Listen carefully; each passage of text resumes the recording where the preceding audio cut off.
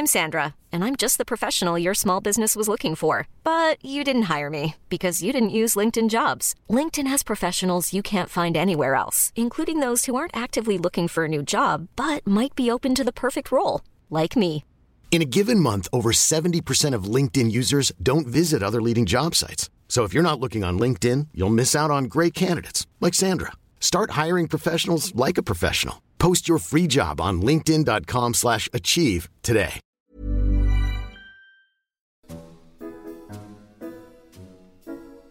There is no better group of plants for flower power than forms of the shrubby potentilla, producing single rose-like flowers continually from June to the first frost.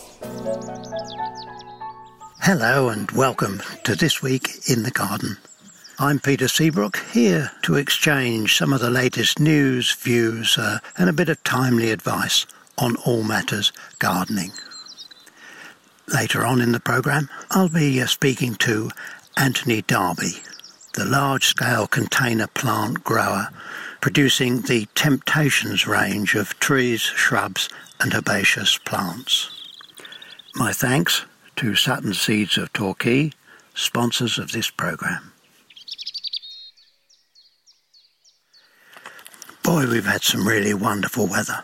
Almost too dry now for us, and I've just been knocking a bit of soil about. Even though it was winter dug, there were some really heavy clods, and I needed to put the sprinkler on it just for half an hour or so, and once the moisture had got into those clods, just let it dry overnight, and then when you hit them with a 3-tonged cultivator, they break down. And there's so many things now I want to get sown. I've got a plot marked out that's 9 feet by 12, and I'm going to do that in checkerboard style with a square yard or a square metre or so of at least 9 different crops. The shallots have gone in, and I've sown between them just a sprinkling of carrots. Nothing new in the sort of intercropping idea, but with luck, the shallots will be harvested by July, late July, and then the carrots can continue to grow, and I'll lift those in the autumn. As I say, it's not new. I think the Native Americans used to grow climbing beans up their corn plants, and in the Canary Isles they go one further and put some courgettes in amongst the sweet corn and the climbing beans, the courgettes taking quite a bit of shade, and you get 3 crops in the one space. Well, now if you'll just excuse me for a minute, I'll wander up and get myself comfortable in the polytunnel once again. Oh, but before I do, I must just mention the tree peony is just coming out. What amazing plants they are. I've got just one. I've had it for years in a container. Chop it back quite hard after it's flowered and it grows again quite well. Last year it was getting a bit old and gnarled. I knocked it out of the pot and put a spade through the middle of it, and now I've got 2, and they're growing much better for a bit of that rather rough treatment.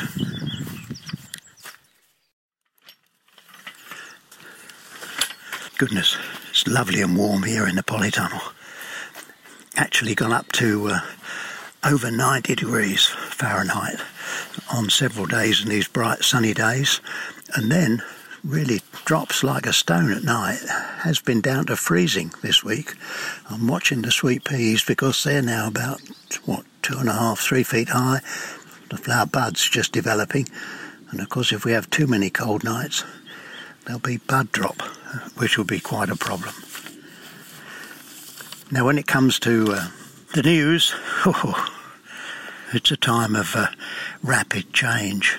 I mean, the bedding plant growers that would have been producing millions of plants to send out to garden centres, some of them really in dire straits and having to make all kinds of changes. Some of them have switched to selling direct or finding people who are working mail order and online. Watching the shopping channels over the Easter weekend, goodness, they were offering loads and loads of plants. Some of the garden centres that have farm shops or food and pet departments are opening those sections, and I did hear of a garden centre east of Reading. The farm shop was open, and if you bought some food, you could also buy 3 bags of potting compost. Seems to be potting compost that most of us are short of. It is a job to raise seeds and seedlings without a bit of something to grow them in.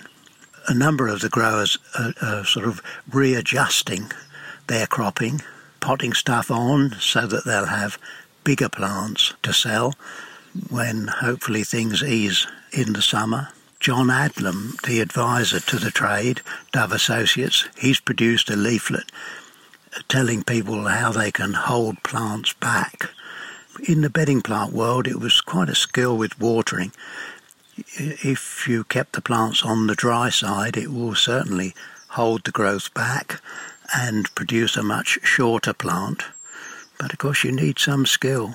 Just let them get too dry and you get root scorch and you've lost them before you know where you are. There's been talk too about the lack of people coming in from Eastern Europe, especially the seasonal workers, to harvest crops. And it's interesting to read that the recruitment for farm work has seen an 83% rise. And when it comes to fruit pickers, well, their applications are up 338%. Good luck to those, especially young people who have a go at that fruit picking. I certainly spent a month picking apples when I was a much younger person, and really, I think it's a great job. But they should be ready for a pretty tiring time for a day or two. You know, if you're not used to working a full day out in the open air, lifting boxes of fruit or stretching, then it can be quite demanding for a day or two. But if you grit your teeth and stick at it, then your body will soon get adapted and you'll feel much fitter and better as a result of it. But what about our own gardens, with so many people now having to spend all of the week at home? I had a fair number of hardy annuals, things like larkspur, cornflower, cadetia, sown in little cells, and they're up as little seedlings, and in the next week or two I'll be planting those out and sowing some more, because if you can sow in succession, then you get a succession of flowers to cut. I may plant some of those in metre square patches on the veg plot, so it has both cut flower checkerboard gardening and veg checkerboard gardening. I've done it before and it works quite well. There's one flower that I do recommend that you try, and that's the zinnia. They make really wonderful cut flowers. If you sow them in the soil, last week in April, first week in May, in most parts of the country, they'll germinate quite happily, and then you can thin them out if you've sown the seed reasonably thickly in rows. But wait until the seedlings are 2 or 3 inches tall before you do that thinning, because then the thinnings can be transplanted, and that again will stagger arrival of the first blooms. Sitting here in the polytunnel right beside me, I've got several trays of chrysanthemum cuttings. They were rooted 6 or so weeks ago, and they're about 9 or 10 inches tall now, and ready for what we call stopping. You just break the tip out and it makes them branch. So instead of just having one tall straight stem, you will have anything 3, 5 or 7 stems from each chrysanthemum plant. But if you time it right, grow them almost a little bit too tall at this stage, the piece you snap out can be rooted, and then you'll have another chrysanthemum cutting. In fact, you can probably do it twice, although the last batch of cuttings, which will be taken in late May, early June, you would probably just run those up on a single stem. You wouldn't stop them, and you'd just have one very big flower on the top of that single stem.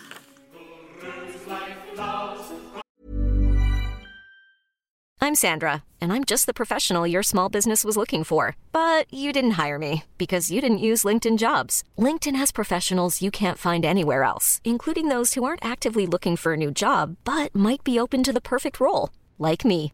In a given month, over 70% of LinkedIn users don't visit other leading job sites. So if you're not looking on LinkedIn, you'll miss out on great candidates like Sandra. Start hiring professionals like a professional. Post your free job on linkedin.com/achieve today. Hey, it's Ryan Reynolds, and I'm here with Keith, co-star of my upcoming film, If, only in theaters May 17th. Do you want to tell people the big news? All right, I'll do it. Sign up now and you'll get unlimited for $15 a month and 6 months of Paramount Plus Essential Plan on us. MintMobile.com/switch. Upfront payment of $45 equivalent to $15 per month. Unlimited over 40 gigabytes per month. Face lower speeds. Videos at 480p. Active Mint customers by 531.24 get 6 months of Paramount Plus Essential Plan. Auto renews after 6 months. Offer ends May 31st, 2024. Separate Paramount Plus registration required. Terms and conditions apply if rated PG. Continually from June to the first frost. Good morning, Anthony. How are things up in deepest Norfolk? It is Norfolk, isn't it? It is. Good morning, Peter. Yeah, the sun is shining, and ordinarily we would be very busy in the run-up to Easter, and lots of customers would be phoning us in and placing orders. And here we are today. The sun is shining, but there's nothing happening on the nursery apart from routine watering and caring for plants. It's bizarre, isn't it? It certainly is. Can you set for us a bit?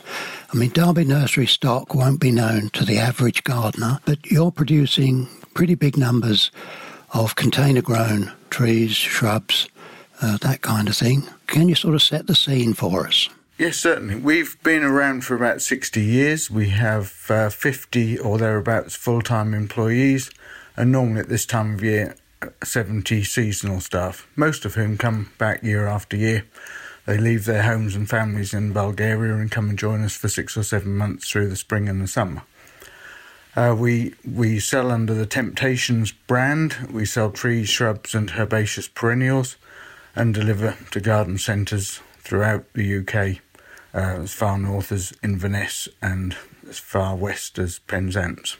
Now the business started on an old World War II airfield, didn't That's it? right, yes, and we're still on the old World War II airfield. It's a wind-swept site, and that makes the plants hardy, we say. And It certainly does that. I remember taking somebody there in a February when the wind was in the east, and we walked the length of that runway. Is it a mile?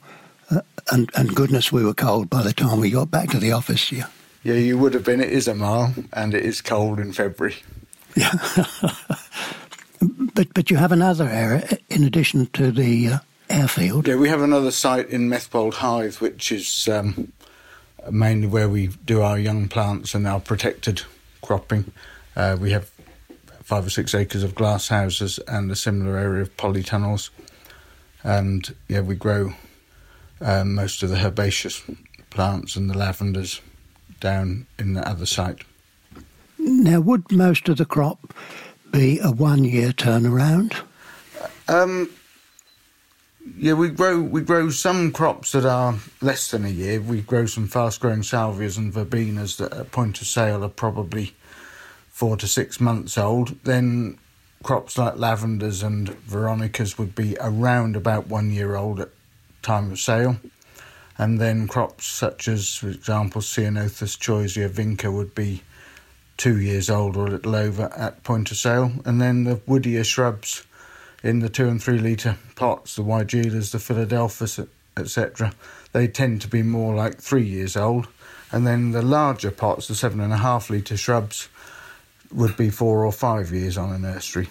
And that's really quite a gamble, that crop, isn't it? You know, if you're starting out and going to grow something for 5 years, you have no idea what the market's going to be like in 5 years' time. You're absolutely right. We just have to grow on good faith, if you like, and until this year, every year there has been a market. Maybe some years are better than others, but there's always been a market for most of what we've produced. I don't think any of us have experienced anything quite like the current situation. No, nothing like it at all. nothing like it at all. I mean, the beast from the east was unpleasant for a couple of weeks, but it didn't cause an existential threat to nurseries, whereas this current crisis undoubtedly does. We did a bit of business early in March, but most of our garden centre customers became very cautious, knowing that lockdown was coming. And so we're now 4 weeks into a period of no sales. And in a sunny week like this week, we would expect to be selling around £300,000 worth of plants every week. So you can imagine that we very quickly end up with a fairly large hole in our cash flow somewhere. I mean, it's frightening, down isn't it? The track. Yeah. I recall the winter of 62, 63, when we didn't see the soil from Christmas round till mid-March. But then, of course, we did have the main spring season. From sort of Mothering Sunday through to mid-June is the nursery stock harvest time, isn't it? Yes, certainly.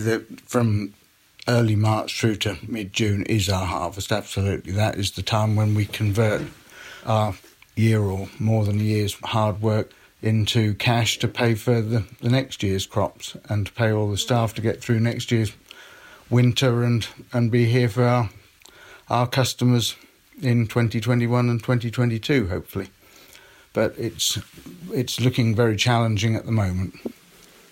Well, I'm pressing every button I can to get garden centres open again. I don't understand the logic or the reasoning that allows people to be quite close to one another in supermarkets, while on retail nurseries and garden centres they could be distant to one another and in the open air. Yeah, I totally agree. I think the supermarkets have done an excellent job in learning how to retail safely. They've put up screens and they've handled distancing at the tills and reducing the number of people in their stores. And I think the general public have learned a great deal about how they need to behave in a retail environment. And I think you're absolutely right that the outdoor area of a garden centre would be considerably safer as a shopping environment than a supermarket. Garden centres could undoubtedly open very safely, a lot safer than they might have been 3 weeks ago.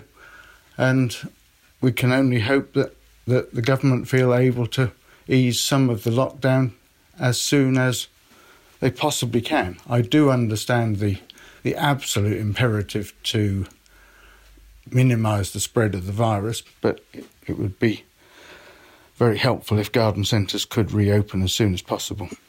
I mean, we need to look very much to the future. And one of my concerns is that prices of food are going to rise with the pressures on the whole industry, not just the ornamental one. You do quite a range of fruit, don't you? Yeah, we do, and certainly garden centres were finding stronger demand for Grow Your Own in the last few days they were open before they were forced to close. I think your uncle, in fact, had quite a big soft fruit business, and if somebody plants a container blackcurrant, or for example, or even strawberries come to that, they can be cropping in weeks. Yeah, they could be. I think you're supposed to cut down a blackcurrant bush, I believe, after you plant it and wait for 2 years, but it is possible. Well, not with your container stock, come on now. No, it's certainly possible to get a crop in year one, and I wouldn't cut it down to the ground, but I believe that's what we always used to be told. Now, what about the financial implications? Because the taxation situation doesn't look terribly fair to the nursery stock people. Well, we all know, Peter, that it costs money to grow your stock, and the way the current agricultural valuation system that also applies to nursery stock works, cost is deemed to equal value. But those of us who have been around a long while know that nothing in the world of plants has really got a value until you sell it and you hear the till ringing. And that's probably where we in the HMRC tend to disagree. They insist on us valuing our stock by HS232, which is their current code of practice. And that means that on a nursery like ours, we've got a stock value at our year end of around and about £1.5 million. And in order to have that value of stock, at some point over the previous years, we've had to pay a fair lot of corporation tax on the profit that is created by generating a high stock value. If we had been able to accept the fact that the stock has a cost of production but doesn't have a value until it's sold, we would have paid an awful lot less corporation tax over the years. And of course, now that you get a year when most of our stock looks like being a liability because we've got to keep it watered and may eventually have to pay someone to throw it out, it has no value. And of course, all we can get back from the HMRC at the end of this tax year is the small amount of corporation tax that we might have paid in the immediate prior year. And that, of course, is only if we're still here at the end of the year to reclaim it. Yeah. And the government's going to need some taxes, isn't it? You know, it's a very good reason to get the garden centres open in some ways, so that the money flows and they get their taxes back. I very well remember one of my old bosses, the late Jim Strike, in discussions with the local tax officer and his accountant, saying that if you want me to value the poinsettia crop and put that into the accounts, as long as I can pay you in poinsettias, and if the heating fails one night, you lose the tax and not me losing the value. It was quite a heated discussion. Didn't get him anywhere, but he made the point, I think. The point was well made and so appropriate that we're talking about it today, because Jim Strike was our company's very first customer in 1962. Invoice number 0001 went to Strikes. There's another long story there, Anthony. but before I get down that route, for those gardeners that are listening, sometimes when we buy a 3-litre container, for example, it will have a surface scattering of chipped bark on it. I'm afraid I sort of very carefully take that off and use it in the compost for blueberries, which like quite an open compost. Why do you put that chippings on? We put the bark chippings on the top inch or so of the growing media to suppress weeds, because it drains very freely. It's less likely to germinate weeds in the top surface, and it also suppresses liverwort, which can be a problem on nurseries for crops that are on the ground for a long while. And so it's an organic weed control from your point of view. Yes, and we sometimes also use these coir disc pot toppers for the same purpose. Well, I haven't seen one of those, but if I do get one, I'll need to put it round my cabbage to stop cabbage root fly. Yes, it would do that very well, I'm sure. Anthony, it's very good to speak to you today. I'm very much with you in these difficult times, and let's just hope garden centres can be open again very soon, and all of us back in the open air gardening. Yeah, we all hope that, Peter, and the sooner we're back delivering to garden centres, the sooner we can get back paying some tax and help dig the country out of this big hole. Thanks, Anthony. Thank you.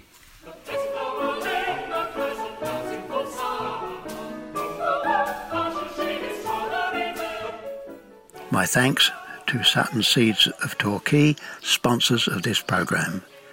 And of course to my producer, Rich Jarman.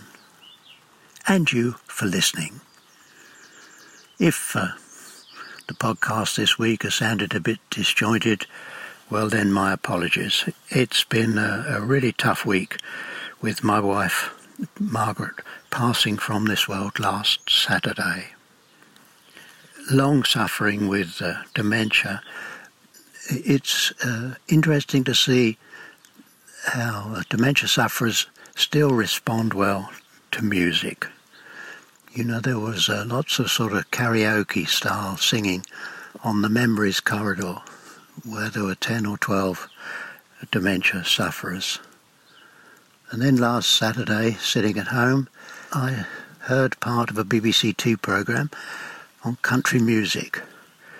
And on that programme, suddenly up popped Emmylou Harris singing Mr. Sandman. Mr. Sandman, bring me a dream, making the cutest that I've ever seen. Give him 2 lips like roses and clover, then tell him that his lonesome nights are over. Now that was a very popular song when Margaret and I started at Writtle College in 1954. Goodness, hearing that song brought back some amazing memories.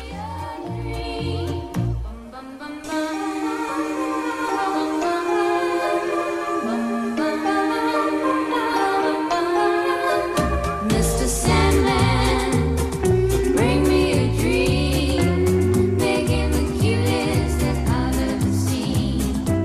Give him the word that I'm not a rover, and tell him that his lonesome nights are.